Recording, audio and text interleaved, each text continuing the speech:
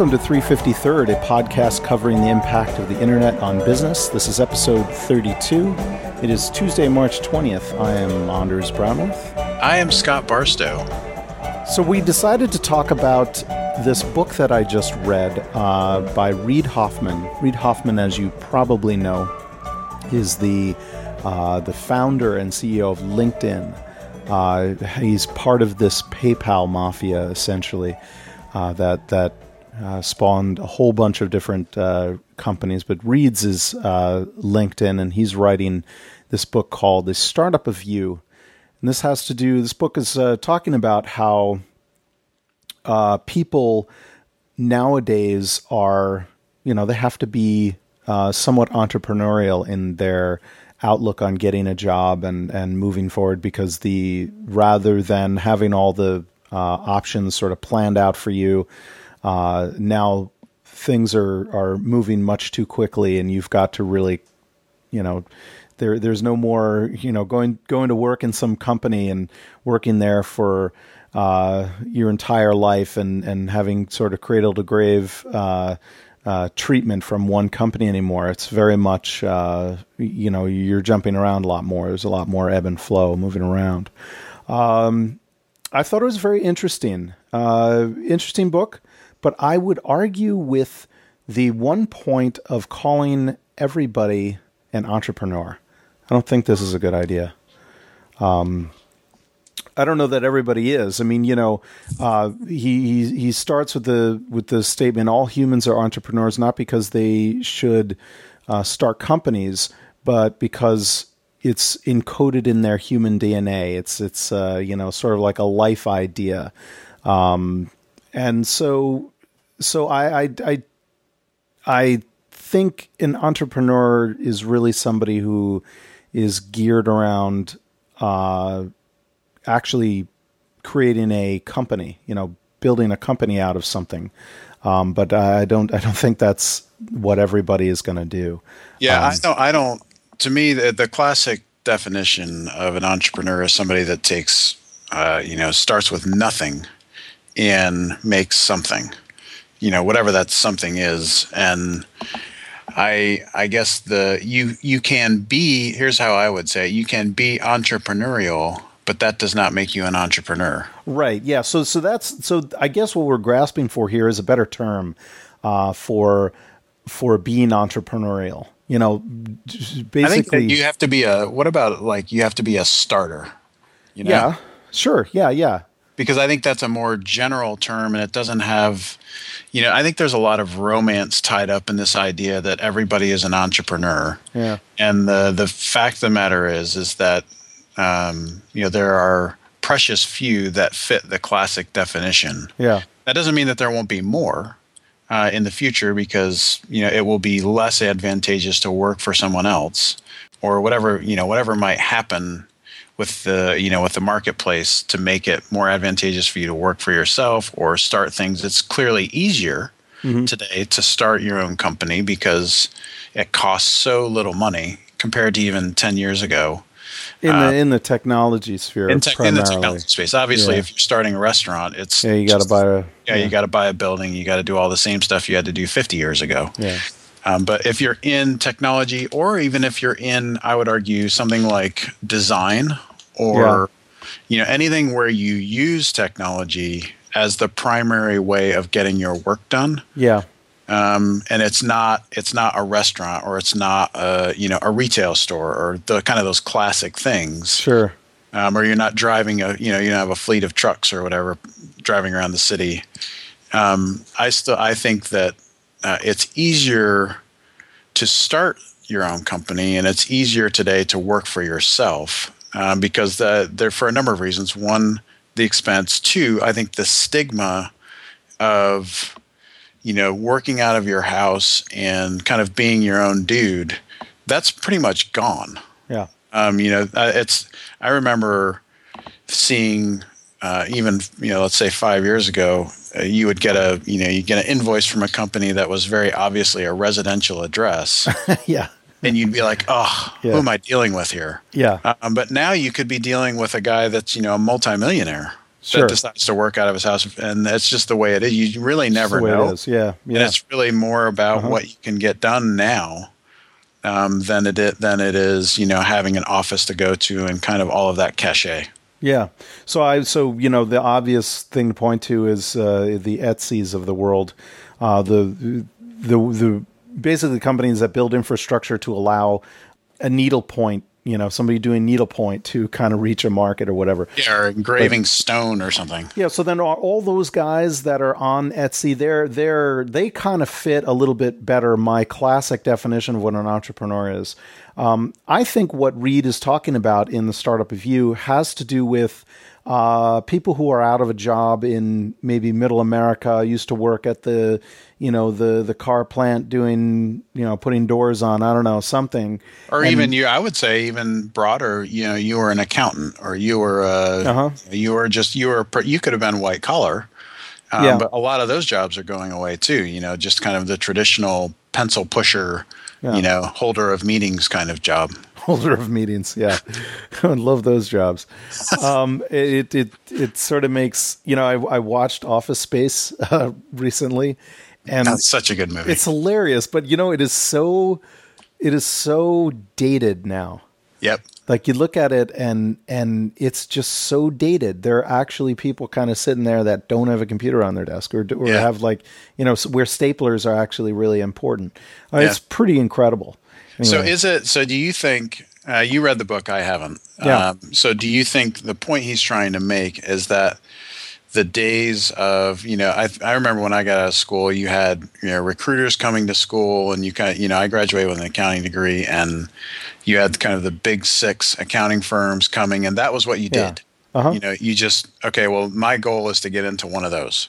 Yeah. Right. And that was, and then when you did that for a few years, and then you would go to a client, you go to work for one of your clients, and then you would do that for a long time. And, I've never been that way. I've jumped around a ton.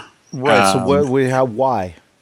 I think there's a lot of it is just my personality. I enjoy the chase of something new. So I would have described myself as entrepreneurial, but not an entrepreneur until I actually started my own thing. Yeah. And made the leap to actually go without a paycheck and all of those kinds of things. Yeah. And so I guess my reason for jumping around was I just like doing new and interesting things. So this is what he's saying about that. The critical difference here is, rather than popping out of school and jumping into the job and staying there your whole life or whatever, or making relatively few moves and becoming molded and formed by that, rather your personality, for lack of a better word, your identity or whatever, emerges as you cast around and figure out what you want to do and end up finding things that you actually care about and actually want to do, things that, give you, your passion is there. It allows you to work better instead of just really harder and hate your life. Yeah. I think for me, that's definitely been the case. Yeah. So I've been able to, by moving around a lot, and I say a lot, I mean, probably every 2 to 3 years, I was doing something different. Yeah. And what I've found in all of that is what allowed me to sort of launch on my own, which is I figured out what I'm good at. And more importantly, I figured out what I'm not good at. Yeah, that's probably most important. And further, and probably beyond that even, I figured out the things that I really enjoy doing. Yeah. So for me, that was kind of the path, but other people get there quicker. Yeah. I just didn't. Yeah. So I think I read some survey recently that said something like 97% of parents in the United States have it as a goal for their kids to go to college, or think that going to college is a very important thing. Right. Which, it's heartening to hear that, of course, but at the end of the day, if you're minting people that work well in the old industrialized economy, maybe that's not ideal. So I would argue, along with this startup of you and sort of a brave new world and create your own job and your own your own livelihood. It requires a change in the educational system. I mean, it does touch on this, but I think that what we're talking about here is not making followers, making a little bit more of leaders and people who, or maybe not a leader, but certainly somebody who can drive their own ship. Yeah, doesn't have to lead others, but does have to be able to, somebody who can take the responsibility of their own steering wheel. Yeah, I think that's right. I think there's, for me, I just got done reading a really good book by Seth Godin called "Stop Stealing Dreams." Excuse me, and it's about the education system. Yeah, and one of the points he makes about college in particular that I thought was really good was to distinguish between a good education or a good college and a famous college. Mm-hmm. And just he said most of the pursuit of education at the collegiate level in the U.S. is about going to a famous school, not necessarily going to a good school. Yeah. And I thought that was an interesting distinction. Yeah. And I think you could apply that same thing to working for a company. Is it a good company or is it a famous company? Yeah. Do I want to work at Facebook because I feel like that's the best place, that's where I'm going to excel? But there's a give and take there. Like if you go work at, Facebook, Google, Apple, some high profile company, and let's say you work there for some nominal amount of time, 2 years or something, and then you go on to a sort of a no-name company, but kind of exactly like what you would term a good company, exactly the right fit and a great environment. Getting in that door there is certainly significantly easier if you have, Google on your resume than if you had no-name company. So it's not like that's absolutely true. The Harvards of the world, right? If you go to HBS, Harvard Business School, for example, you're it's not so much the name of Harvard, but it's that network that you have. Yeah, it's the Harvard Mafia. Yeah, right. You've got the Harvard Mafia working for you, rather than kind of being on the nobody knows some kind of no-name school, right? Yeah, they have there's sort of no connection there. So there's a give and take. There's a good side to it and a bad side to it. I think the problem comes when anytime you start to run into some kind of entitlement, because you're not, you're allowed to breathe. That's what you're entitled to. Okay. You're not entitled to a great job. If you work hard and it's the right thing, you might be lucky and get it, but it's not, and so I think when you look at maybe it's the bill of goods that are being sold in some schools, you're almost verbally guaranteed a job, and then you get out in the real world and you realize that, actually maybe not, and you're faced with a decision to either do nothing or flip hamburger patties at McDonald's, which is a noble profession in its own. But the thing comes down to is this system built in such a way that you're just kind of gifted or granted this thing at the end of the day, or is it more your fault for not doing it? And I think what this book's point is the realization that people are coming to is that, what, it's up to me. If I'm going to make this fly, I got to, kind of go out and figure it out on your own. But that's not to say you need to work in a solo environment and be alone and lone wolf kind of thing. Clearly, if you're lone wolf against a team, you're probably 9 times out of 10 going to lose to the team. So it's really a question of being proactive about where you're plugging in and where you're. Yeah, I guess the thing that I'm wondering as I think about this is, let's plug 25, 50 years into the equation, everybody's now doing what they want to do rather than what they just have to do. Something's got to give at some point, because I mean, you're going to end up having to do things that you don't want to do. Somebody's got to plunge toilets, right? So while this book, A Startup of You, if you've got a network, it talks quite a bit about a network and leveraging that network and how to, kind of get yourself into the right situations. But if you are either starting out or you don't really have an enormous cache of knowledge that people are finding vital and really want to hire you, it might come off as false hope. That's just my gut, my gut reaction initially. Yeah, I think there's a certain amount of truth to what you're saying. I think what the current sort of climate is that, there's this romance around, we'll just kind of chart your own path and find what you love and do that and do it every day. The reality is that it doesn't matter what you do.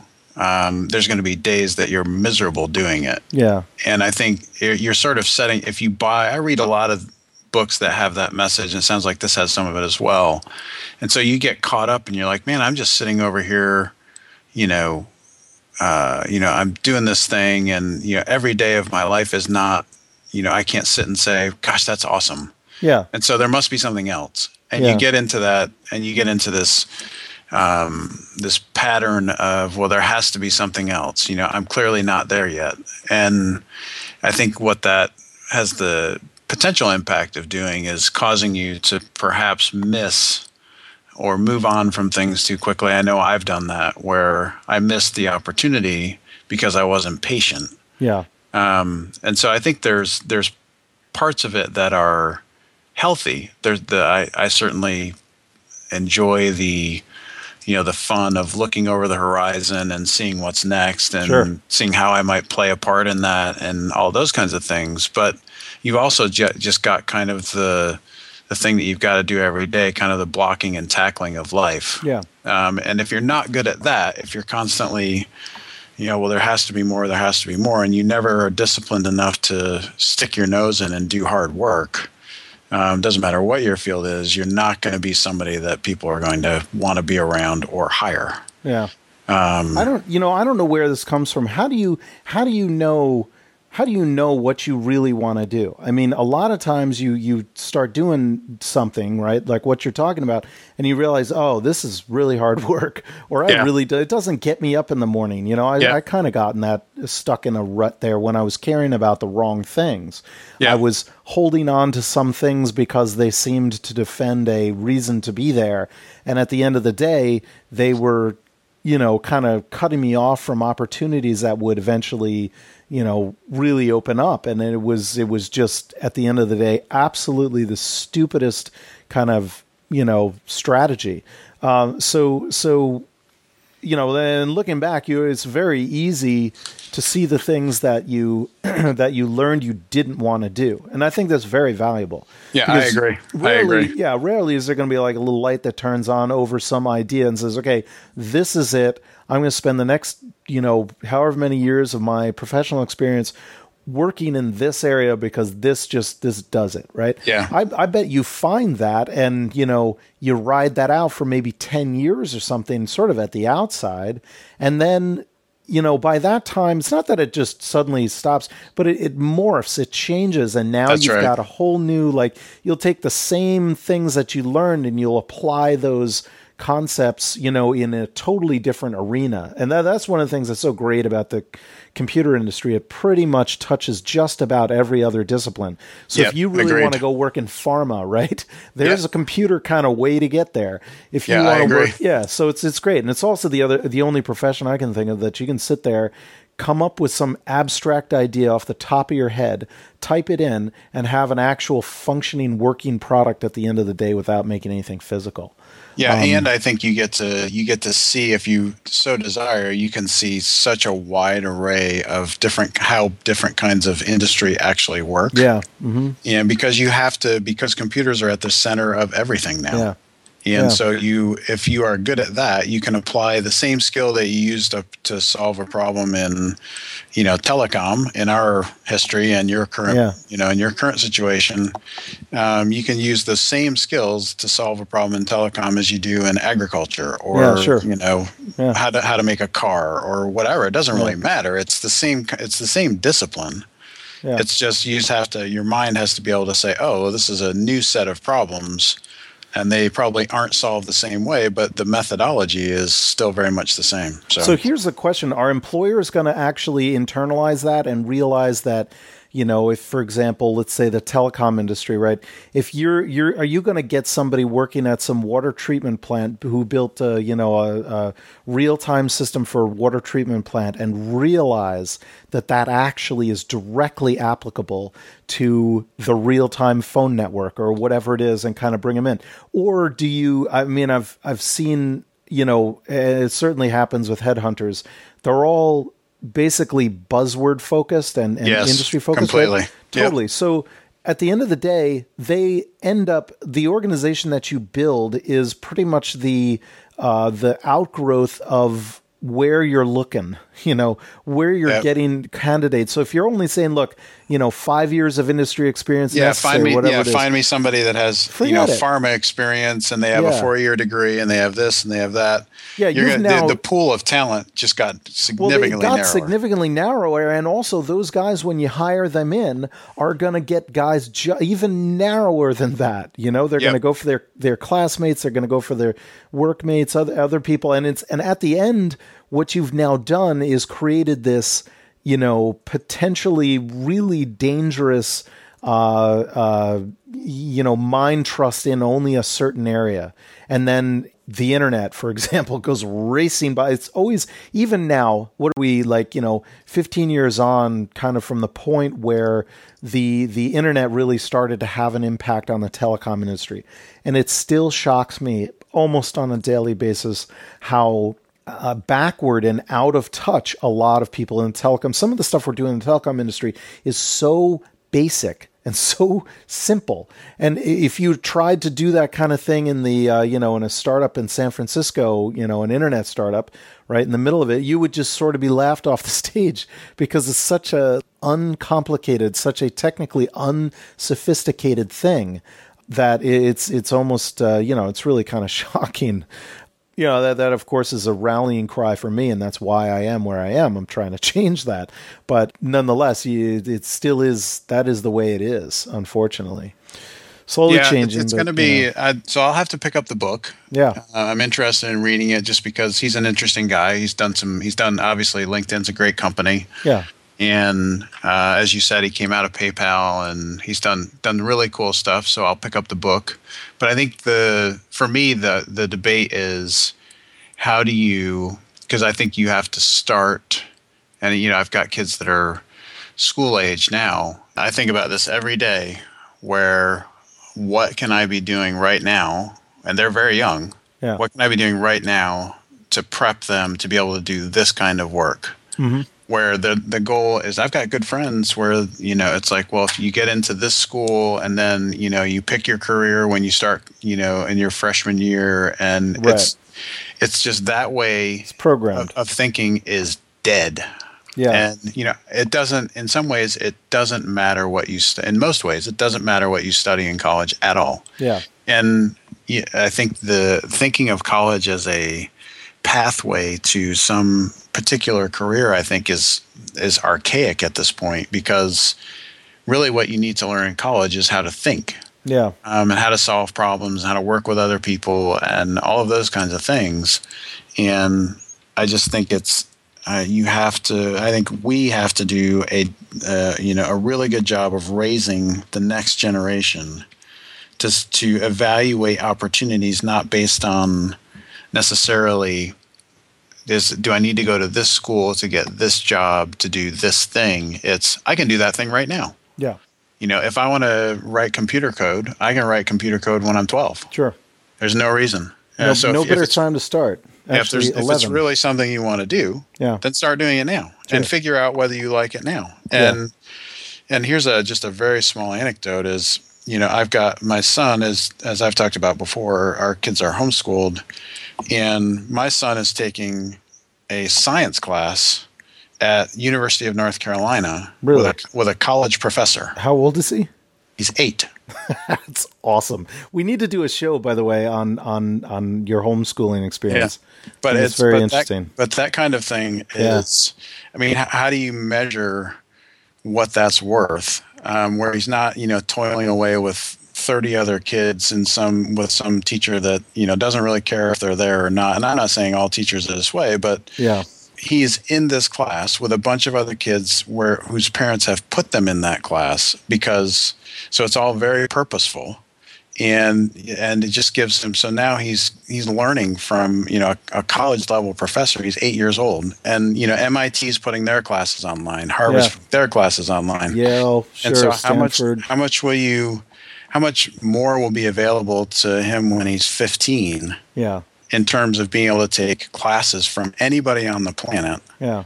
And how do you assess where he is in terms of, other 15-year-olds when he's had access to that kind of education and everybody else is in just plain old school? That's a huge question and certainly a topic for an entire show. I have a lot to say about that. Yeah. But let me close by saying that if you are in the Cambridge area, Cambridge, Massachusetts, that is, Reid Hoffman will be at the MIT Media Lab on Wednesday, April 4th. I think it's at 3 p.m., just doing a talk, very likely about the book. I can't imagine anything else. Sure it will be. Yeah. There's just a great lineup of speakers. They had Lawrence Lessig, and they will have, I think, on the 18th, Tim O'Reilly. So, what's the date on that? So the date is the 4th. It's Wednesday, the 4th of April. Outstanding. 2012, and then Wednesday, the 18th of April for Tim O'Reilly. I will be there at both. Come say hi if you can make it, and we look I'm gonna have to come up for one of those. You will. You come up for the read. That'd be great. That'd be good. Yeah. All right, well, everybody. Until next time, we'll see you later.